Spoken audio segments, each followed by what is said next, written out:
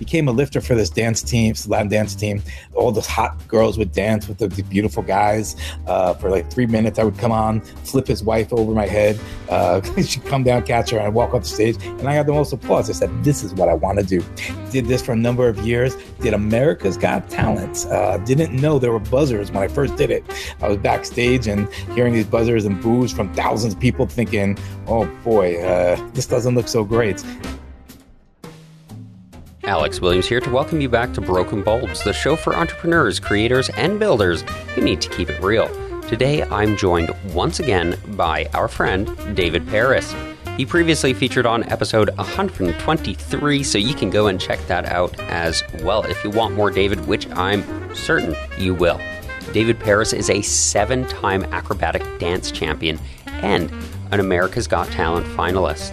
Now, David has also taught and performed in 26 countries and created 13 instructional videos. But he was never happy with his successes. That's coming up after the break.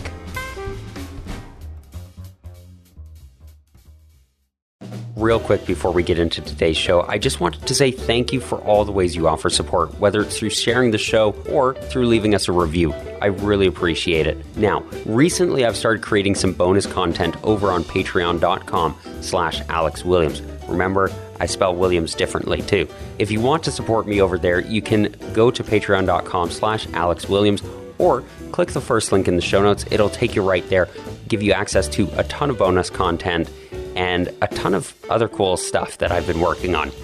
Enjoy the show. David Paris, ready to talk about another one of your broken bulbs? Yeah, man, I'm very excited to be back here and so excited for this story.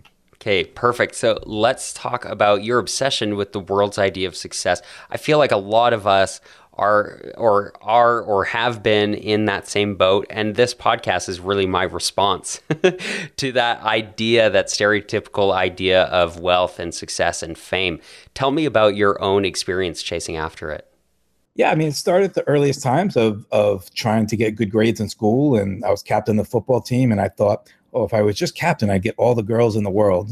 I didn't get one girl from being a football player. You know, it changed into college, into finding spirituality and saying, I just need to meditate the right way and I'll experience my new version of success. And I was kicked out of various monasteries for being pathetic at it and failed at that. Joined, I decided, well, maybe I'm not good at meditating. Maybe I better be a teacher. Worked at Teach for America in the South Bronx. And there I had some success, but again, it was trying to take kids who could barely read and give them some sense of an education. Somewhat successful, and I enjoyed that. But as I was doing that, that's when my new passion came, and that was for Latin dance. Got to tell you, the best thing in the world to do is you don't need drugs. You can just dance with women to this incredible music. Best thing in the world. However, I was terrible at it. Mm-hmm. So despite everything I did, women would never dance with me. And but I still pursued it anyway. My one guy took pity on me and said, you know what? You're not very good at dancing, but you're pretty strong. Why don't you be a lifter? Became a lifter for this dance team, Latin dance team. All the hot girls would dance with the beautiful guys for like 3 minutes. I would come on, flip his wife over my head. She'd come down, catch her, and I'd walk off the stage. And I got the most applause. I said, this is what I want to do. Did this for a number of years. Did America's Got Talent.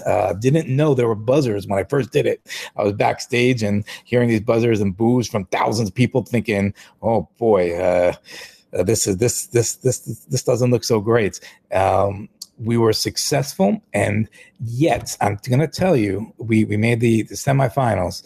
We made 4 rounds, and every single time I wanted something more. So from the time I was trying to get good grades in elementary school, in high school, in college, where I was still with being a salsa dancer, there was always something more I wanted, and for the most part, I would eventually achieve my goals, but was never happy.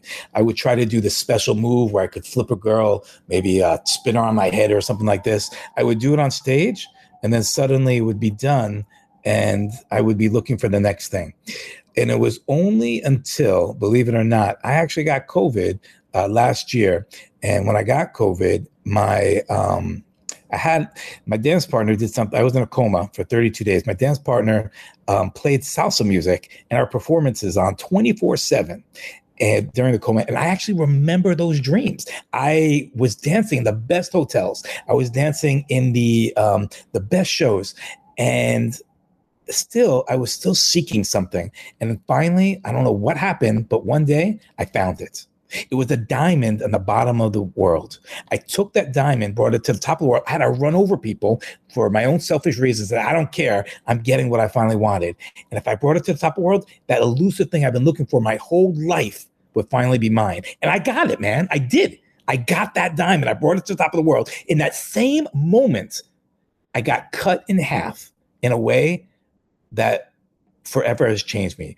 A spirit came, sliced me in half, showed me that this thing I've been looking for forever was nothing. I was suddenly nothing. And I was stunned at this lifelong ambition looking for something actually was nothing when he showed me thousands of universes that were existing at the same time. Now you might be thinking either this is really good drugs or a really great connection to a spirit. I don't know, man. I can't tell you, but I can tell you that the depth of that pain permanently severed any desire for seeking happiness through getting something. It was an education I wish I got much earlier, but I finally got it. When I woke up, I actually knew, oh, this is not going to be the same life. This is actually going to be very different. And I recognized I was so selfish, just like the dream, like really to some degree, my family and my friends, if they weren't on my pathway to achieve some sort of level of acrobatic greatness, I ran them over. It was really what happened in my life. And when I could look at that pain, and when I woke up, I was not married. I didn't have kids at the time. I didn't know all these people were upset with me, upset about my potential, my problem with COVID, that they thought I was going to die. I didn't know that. And I just felt the level of emptiness. And then, they say that when you're by yourself, when you have COVID, it's absolutely true. The isolation was the most painful thing I've ever experienced in my life. I have an elderly mother who was by herself. I never understood why she'd call me all the time to come visit. Suddenly I knew what it was like to be alone and by yourself. And I'll never, ever let my mother stay a day by herself again. And that was my changing point. So when I woke up and I could talk and I apologized to everybody and said, I'm going to live my life differently now. I called my brother, I called my friends, and I said, I'm so sorry for living a life in which I put myself first, thinking my happiness was based on me achieving something. That day forward, I've lived my life. That was a year ago. And I still look for things to do. I still seek happiness and success, but I don't do it because I think something's going to happen. I do it because it's my passion. Most importantly, I do it with people. And if I don't do it with people, then I miss the whole point of why the spirit cut me in half. The big question that I have for you is, what is the meaning of life? Right. I can answer that for you. The question I want to ask, though, is hopefully a lot more practical, which is, at the end of the day, what can I do? What can the listener do to try and find out what is our real happiness? What is it that we really want? What kind of things do you do day to day to really bring yourself real happiness, as opposed to chasing after this and seeking ambition like you had been before? Yeah, it's a great question. Thank you. I think the biggest thing is am I looking for happiness at the end of what I'm doing? Or can I be happy as I'm doing it? And that's my biggest trick. From the time I was a football player, I did it. I didn't do it because I did it because I was thinking of the girls thought I was going to get. When I did an acrobatic show, I didn't do it because I was enjoying it in a moment. I did it because maybe I'd get a standing ovation. Maybe we get enough work that I didn't have to, work my day job as a school teacher. And it never was appreciating the journey. So I think for the listeners, it's absolutely just evaluating, why are you doing what you're doing? Are you doing it for future happiness? Can you be happy as you're going for it? And what can you do to be happy now? And of course, at the end of every episode, I like to hear what's working for you now. What are you here to plug and promote? And of course, where can we go for that? And where can we go for the rest of your work?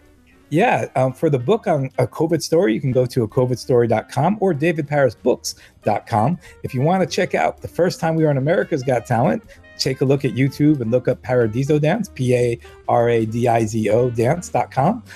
Also on YouTube, if you look up David Paris Books, there's lots of great animation of some stuff I've done. And yeah, maybe, just maybe, we're talking about the producers are going back on America's Got Talent again. So we'll keep you informed if we're in the running. This time, if we win it, it's not because I'm going to try to be happy then. I'm going to be happy every moment, I promise you, even if we don't make it. I love it. I'm going to have links for everything you mentioned, as well as anything else that you're up to down in the show notes, so people can go and check that out and give you a follow. And with that, I just want to say thank you once again, David, for joining me. It's such a pleasure. Thank you. Amazing questions. Love your podcast and love you, man. Thank you so much. And thank you for listening. Are we looking for happiness in the goal or in the process? If the only reason I did all of these podcasts was because I liked watching the views go up, I would have quit a long time ago. I keep doing it because I love connecting with interesting people like David, re-listening to those conversations, and then helping share great messages like this one. Find joy in the journey. Special thank you to David Paris for joining me and being willing to talk about his broken bulbs. Be sure to check out his work, including his book, A COVID Story, which I've linked down in the show notes. And if you want to listen to more David, you can go back and check out episode 123 of Broken Bulbs.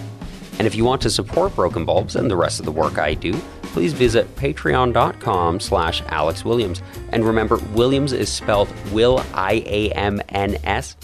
or just click the first link in the show notes. That's probably easier. You'll get a ton of bonus content supporting me on Patreon. And, you'll get a postcard from me too, which is pretty fun. Broken Bulbs is produced by Mecco Radio, and we are, of course, a proud member of the Create Fine. I, Alex Williams, was your host. The podcast artwork is by Bethany Gustafson, and the music we use is by Brian Claxton and Wesley Thomas. Oh, and thanks again for listening.